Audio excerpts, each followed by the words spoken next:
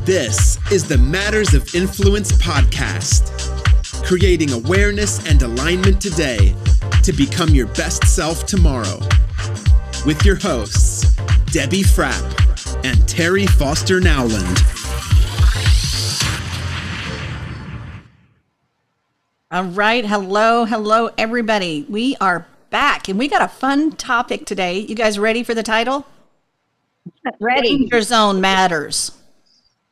The Danger Zone Matters. The Danger Zone. We do. We've got a special guest with us, and I have actually known this individual for quite some time. Him and my son are great friends. We're college buddies and still connected today. Just an incredible, I'm going to still call him a young man, and that's only because I compare him to my age. And, just highly successful, has his own law firm, and you're in Miami, correct? Yep, in Miami. Yep, Miami, Florida, and it is just an absolute pleasure to have you on today. Maybe this will be the one podcast my son actually listens to. You better. Maybe. Here we go. So, Brett Tremblay, welcome. So excited to have you, and you are going to be talking to us about the Danger Zone. You've written a book, but before we talk about that, just tell us a little bit about your background and what you guys are doing. The areas of that you guys practice in, and we'll take it from there. Absolutely. So first of all, Debbie and Terry, thank you so much for having me on. It's really an honor, and I'm just excited to chat with you guys today. Look, I grew up in New Mexico, so not too far from you guys, and then went to college there, and that's where Brian and I know each other. Brian, you better be listening. So we're gonna quiz you on this later. And I moved out to Miami for law school and just kind of fell in love with the green and the sun and the water. And I've been here ever since. So going on probably like 16 years now or somewhere in that range. And started my own law firm almost 10 years ago. So we're coming up on our 10-year anniversary. And it's been really fun. So like what you guys do, you coach and you guide and you help people become better versions of themselves. And the coaching industry in such a good way is really growing because people don't look at it like a luxury anymore, but more like a necessity. So thank you guys for what you're doing. I got a coach in the legal field early on, and that is really what changed my business. I can very comfortably say I wouldn't be here today if it wasn't for that. So for anyone listening that hasn't pulled the trigger to work with you guys, nobody asked me to say this, but you can't see. We have so many blind spots, and you need someone else to point out in a good way, like what you're doing. And one of my biggest things I tell people is how you spend your time. We all get caught up doing so many things we shouldn't be doing that we should be delegating, and it really prevents us from taking the next step. So look, I give my clients, they're all business clients. We do business law, franchise law, and litigation, meaning going to court. But our goal is to keep our clients out of court, because when you get in a lawsuit, legal fees are so expensive, and usually only the lawyers win. And this is coming from a lawyer who half of our firm is sustained on litigation fees. But we do our best to keep our clients out of court. A lot of times people hire us because they didn't hire us in the first place. So now it's like, oh no, I got to get out of a bad situation. And then we start counseling them. It's a little like legal coaching, like here's how you stay out of court. Here are the things you do. And we just kept seeing the same things over and over and over. And we categorized those and sort of chopped them up, and then found that there's about 5 major categories that cause people to get in trouble. And that's where the book came from. That's a lot of years into a few minutes of the danger zones. We call it the 5 danger zones. And it's really designed to help people avoid a $50,000, $75,000, $100,000 lawsuit that should be easily avoidable with a little bit of preventative legal action. Wow. Well, if that right there is enough, that people need to pay attention and read the book, right? And identify the danger zones exactly. And we'll talk about where to get that book, but let's go ahead and dive into what some of those danger zones are and just kind of give us a snapshot of those. Your first one has to do with corporate infrastructure. And And I think, part of that is that even if it's a small business, I think that the infrastructure is really important. So talk to us about that danger zone and what you've seen in your practice where people get into trouble. Yeah. So look, here's where the really fun stuff comes, right? Contracts and quote unquote legal infrastructure. So we wrote this book to try to not be as boring as most legal topics are. And in addition to, we're all just trying to make our way in life and business. Like, we don't have all that time to just sit down and say, let me review all my contracts today.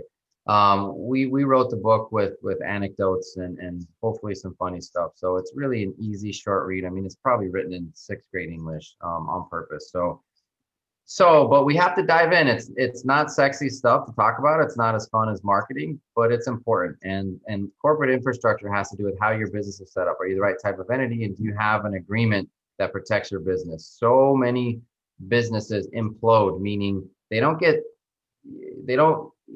go out of business usually from someone that sues you from the outside. It's when the business owners themselves, the partners, they start fighting and they have disagreements. A lot of times you see people come together and one person comes with the money and the other has the idea and they're going to do the work. And then a few years later, because entrepreneurs, you guys know, we don't have a 40-hour work week. We're just on all the time.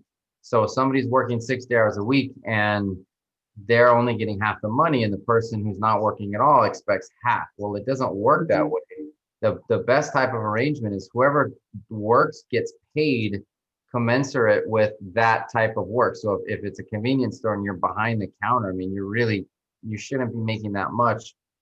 You should be paying like if you hired someone, and then after the profits are split 50-50. So when you put those things in writing and you agree and you have a proper operating agreement, then the first thing you do is you don't have funny memories, because people just tend to remember things differently, because it's not like you think someone understands something, but they'll never understand exactly what's in your head and vice versa. So you want to reduce everything in writing. Second of all, it prevents disputes. Like, hey, it's right here in writing. This is what we agreed upon. If we want to change the deal, well, let's talk about it. And just getting your operating agreement or your shareholders agreement, if you're a slightly bigger business or corporation, in writing, duties, responsibilities, etc., that will save so many headaches down the road. And for some reason, it's a huge step that people skip. I've tried to change that. It'll never change. A lot of people are going to skip it, but is what it is. That's why it's number one. It's just so fundamental and important. I'm sorry, Terry, I spoke over you. No, I was just going to say this is so appropriate. People don't understand that these simple steps of creating these agreements affect everything else that happens in their life, upon death, right? Or illness, or if you've set up a trust, how does this affect what happens to my business and or my shares or money when a life event happens? Right. So it's not just about having an agreement for the business. It's about creating something that affects your future. Would you say that's true, Brett? That is 100% true. I could go through all the other reasons that you need an operating agreement, but I always say, like, what if your business partner dies? Like, are you going to be business partners with Uncle Rico next? Like, are they married? What, like, do you have to go to probate? You need in writing. And there's things called key man insurance policies and buy-sell agreements. So the business can have insurance, and then it can buy out the partner or the partner's spouse or next of kin who's remaining, and you can write it up. So in one of my other businesses, me and my business partner have an agreement that if one of us passes away, there's going to be a decent chunk of money to our family, plus the family will retain a little bit of equity. But at least the remaining partner's not stuck being a business partner, having to answer to someone else. So that's exactly right, Terry. There's just so many reasons why you need a good agreement up front. Yeah. Well, and I think people get in business sometimes with people that they like, right? And then, like, hey, we've got this great idea, and they never think about, that side of it. And Terry, you and I have coached people that decide to form a team, whether that be a real estate team or something else, and yet they don't come up with the agreements, and then all of a sudden you've got fighting because it's like, well, what happens to this person? I brought them to the table, and all of those kind of things, which I think I can see why this is number one for you, the number one danger zone. Yeah, and I'm thinking, what in your experience, Brett, why do people not put something in writing? Is it awareness? Is it What is that? A lot of, okay, so first of all, you can be in business with someone you like, somebody you know well, right? Thinking that things will never change. The Mm. second thing is most people, like, let's say and this has happened a lot. Somebody comes to us and like, I have $5,000 to start a business. You know what I'm telling them? Don't spend 2/3 of that on me and legal fees. Go have proof of concept first. Let's see if your business works because you're going to need some startup capital. And then once you guys know you're going to keep going with the business, then we can do an operating agreement before it gets too late. But that's not the first dollar you should spend. It's one of the first things you should do. But I think most people don't even know if a business is going to work. So you know what? Like, let's just go do it. Yeah. Let's just get it done and take action. And I'm okay with that. But Yeah. within a short amount of time, you've got to put things in writing. Yep. I think so. Perfect. Always in writing. The second danger zone, contracts and leases. So yeah, so contracts, instead of your internal contracts, these are vendors, these are lease agreements, all of the things that you're signing and putting your name on. And a lot of times with personal guarantees, like in Florida, it's rare to find a commercial lease without a personal guarantee. Not sure if it's the same in Texas. We've got several clients in Texas, but we don't do like their lease agreements because that's more Texas specific. Yeah. But there are a lot of ways that, like attorney's fees provisions, venue provisions, there's a lot of things that can catch you in a contract. And when you want to get out of it, it's like, oh man, I'm locked in for another year because I didn't realize I had to give them 90 days notice to get out of this contract. So now if I try to breach or get out of it, there's like another 14 months that they're going to try to charge me for. And there's a lot of things people sign and don't read. And it's so important to have somebody take a quick look. Now, I'll tell you what is frustrating from the consumer standpoint, though. If I'm a business owner, and this happens all the time, like we get emails, hey, can you, like, I just need someone to take a quick look at this contract. Now, I get that. Sometimes it is a quote unquote quick look. A lot of times it's not, and there's a lot of things in there that we need to fix. But for us as a business, it's not a good model. It's not profitable. There's so much back and forth and so much like explaining, and then we have to ask a lot of questions just to know what's going on outside of the contract for people to just reach out and say, hey, can you just look over this contract? Like I'll pay you $1,000, right, for a few hours. So I get it. That's a friction point that it is hard to alleviate. What we've done, just because a lot of people are like, oh, it's so hard to find a cheap and reasonable attorney. We have a general counsel program where somebody pays us a small retainer, and then whatever they need from there, like we already know their business because we've done the intake, we've gone through the danger zones with them. So now it is very quick work. Hey, I need this contract looked at. Well, sometimes it's 30 minutes, sometimes it's 2 hours, but now it's easy. Until you have a relationship with a good attorney that you can trust, that can turn around work quickly and do a good job, it's really hard to find. And I think that's why most people skip this stuff. Yeah, that makes a lot of sense. That would make sense. When you think about even just some of the contracts that we have, we work with a lot of folks that are independent contractors. And I definitely know sometimes they haven't read it. And when people are wanting to make a change, it's like they look at that and then realize, oh, okay, here's what happens when I break even this independent contractor. So there's all kinds of different type of employment kind of contracts. Yep. Well, and that kind of dips into the next danger zone, right? Because employment matters, as we call them, but you're talking about your non-disclosure agreements, your non-compete agreements, your non-solicitation agreements, and just your employment contracts, so that everybody knows what they're making and why and what the rules are of the company. There's so many ways for employers to get in trouble now, legitimately or illegitimately. So one of the big rackets in Florida, there's two things. I call it legal extortion. Well, I'll get into the first one in regulatory compliance, I guess. But the second one is wage and hours. So somebody quits a job or leaves and they meet one of these attorneys. I wish, if I even call them that, who convince them like, hey, didn't you work overtime for the past 3 years? And the person's like, what's overtime? Didn't you work like 80 hours a week? Sure I did. Okay, great. Let's sign you up for a lawsuit and let's sue the business owner. The problem is that the business, it's not the former employees or sometimes current employees onus to prove that they worked overtime. It's on the employer to prove that they didn't work that person overtime. So if you don't have timesheets, you're basically SOL. And there's just little things like that that can really get an employer in trouble. Everyone sees the business and thinks the business owner is just, oh, they're making all the money. You know, unless you own a business, you don't understand how expensive it is to run a business, and margins are unfortunately, you know, not that great in most industries. So this one in particular, employees are our best asset, but our biggest headache.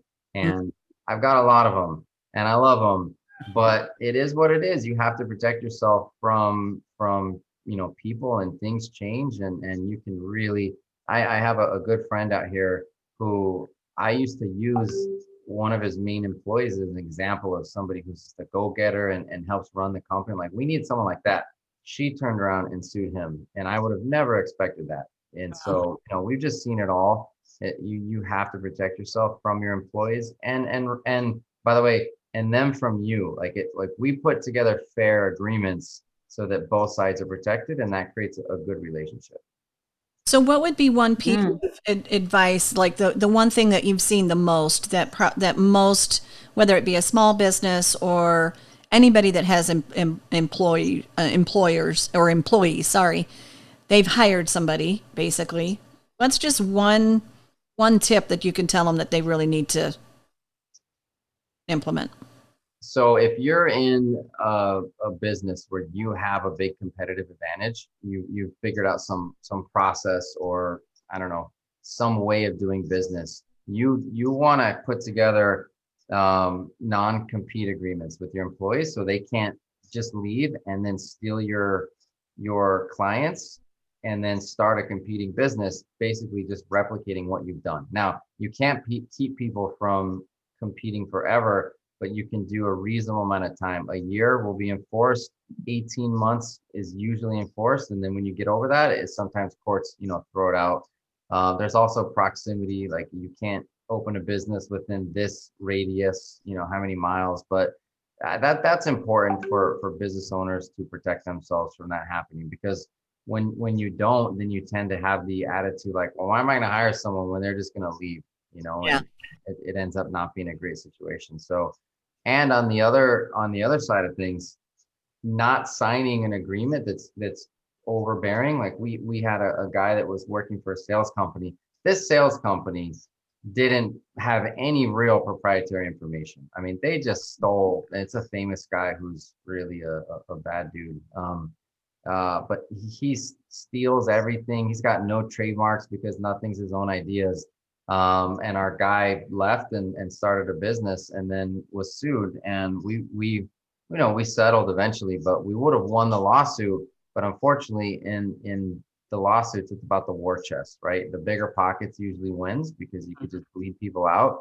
So on the other side, if you're an independent contractor, because you mentioned independent contractors, or an entrepreneur, or you know you're going to be an entrepreneur, be careful what you sign, because you're about to be an employer, and you don't want to go into something thinking you're going to learn something for a year and then go start your own, and then find out like, oh my gosh, I have to do something else entirely for 18 months because I didn't realize that they slid in this non-competition little paragraph, or like one sentence in the middle of an employment agreement. Right. Absolutely. And Brett, that is it my understanding, me being in Oklahoma and, you know, Debbie being in Texas, you being in Florida, states regulate what those independent contractor, like non-competes, right? Yep. That's state regulated. Okay. Almost every state, I think, has a statute on those, or just enough case law that there's a sort of prevailing accepted, so like proximity and duration and how strict you can be with those. And I'll tell you, a lot of states are moving away from enforcing them at all. So you really have to be careful as the employer on how you craft those agreements, making sure they're not too overbearing and overbroad. Yeah. That's great. That's great advice. Well, you mentioned trademark in that, and that's actually your fourth danger zone. Yeah. Yeah. Trademark and intellectual property, which this one, of course, is one that probably impacts both Terry and I. And so talk to us about this one. Getting a trademark is so simple, and it's really, like legally speaking, inexpensive. You can get a trademark for, $1,200, $1,500. So let's imagine you have Terry's taco stand, right? And you have, you spent all this money, you built out and by the way, so going back to like the contracts issue, the third danger zone, getting into a lease when you're in a franchise and then the build out goes bad and you don't open and the franchisor wants their money and your name's on the lease. Wow. We've seen that so many times, and small business owners go belly up for that reason. It's happened a lot. So, but let's say everything goes well, you open and you don't trademark Terry's Tacos, and then across the street, someone opens up with Terry's Tacos and they just spell your name like one letter differently, or even the exact same. And you do have some common law arguments with a right to the name, but now federally, because trademark is a federal issue, it's first to file, and it's just it's such a simple thing to get. And we have seen some heartbreaking stories where someone's been in business for a long time. Someone else comes in, opens a business and grabs a trademark and then tries to force that smaller business out. We see this a lot in the like brewery distillery. We have a client who has a brewery out here, and the big guys, Budweiser, Coors, they'll create a line of beer to look like a craft beer to confuse the market on purpose. And then even though they're the ones really infringing, they'll sue the smaller guy because they know that they're going to spend all the money in the world. So then you kind of settle, and it can be very frustrating. That's a nasty game. Let's put it that way. Mm-hmm. What about the intellectual property? Is that something different, or does that come under the trademark? Intellectual property is the broad term for like copyrights and trademarks. So copyright is like if you produce a work of art or a song, or blogs, you can copyright your blogs, and you do have common law rights to copyrights, but and patents. That's the other thing that's kind of included in intellectual property. Patents are a different animal though. That's a like an invention or a very particular way of doing something, and that is very expensive. We don't do patent work. It's a whole separate bar exam actually to be a patent attorney. Oh wow. Yeah. So if you're trademarked, and let's say that you write a book, okay, does that intellectual property then go under the trademark, and each time you write a new book you have to do something different, or does it all go under that heading? Books are copyrighted. A trademark's for a logo or a name. So let's say that like Tremblay Law Firm, for example, someone else tries to open up Tremblay Law Firm, we're gonna, if it is the person's last name, which is not that common, we're gonna do our best to enforce our trademark on our name, to not let them use the same name, because the whole purpose of trademarks is to prevent confusion. And I actually did a YouTube video after the Tiger King about why the Tiger King lost the lawsuits and what really happened with the trademarks. And he tried to create something that looked like, I don't know, the crazy tiger lady stuff, and it was a big mess. But it is pretty interesting. It's an interesting world. Yeah, absolutely. Okay. All right. So our last danger zone, another sexy title. Gotta tell you. Compliance and regulation, right? Just butter me up. We love them both. Yeah. Our favorite topics. Let me just bathe in some compliance here. This refers to some of the statutes you have to watch out for. So in South Florida, and I know California, I'm not sure about Texas and Oklahoma, you've got these lawyers running around just like shotgunning lawsuits. They'll find a strip mall and sue every business in the strip mall, and then the owner of the entire thing, and say, you're supposed to have 15 handicap spots and you have 14, or they're supposed to be 10 feet wide and they're 9.5. And if you're a little bit off, then you're probably going to lose the lawsuit, but it should be a quick fix, right? Like, okay, let me fix that. Oh no, now they want their $20,000 in attorney's fees. And we've gone to court arguing like, Judge, you can see that they just copy and paste the exact same lawsuit. They put in someone's name, they file it. That can't be more than a half an hour of paralegal work. Like, give us a break here. And it's really the attorney's fees which get people. So you got to watch out if you have a physical location for being ADA compliant. And the ADA, it's Americans with Disabilities Act, right? A very good law. We should protect people with disabilities for sure. But the way it's being used as a sword to hurt business owners is very sad. One of the other ones is TCPA, the Telephone Compliance Act. That's if you're a business and some marketing company comes like, hey, you have all these customers, we can text them your deals.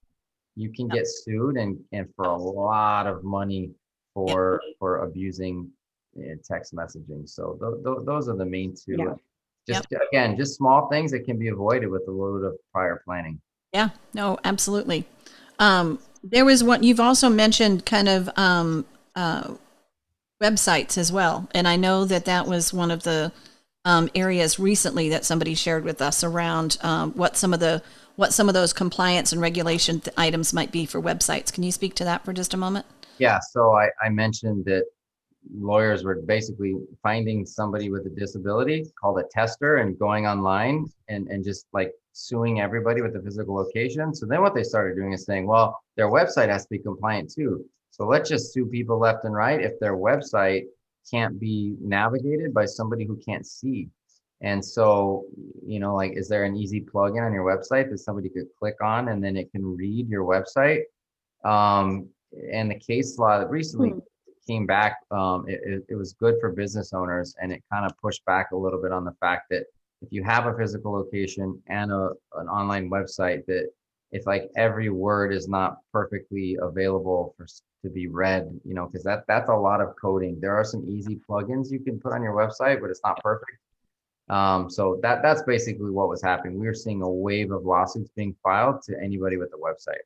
Yeah. We heard about those from a couple of our clients that we have. And so, yeah, it's interesting. All right. So 5 danger zones. So talk to us about where to get your book. And I know that you go through much more detail, Brett, and then any closing or final words that you want to share with our folks today.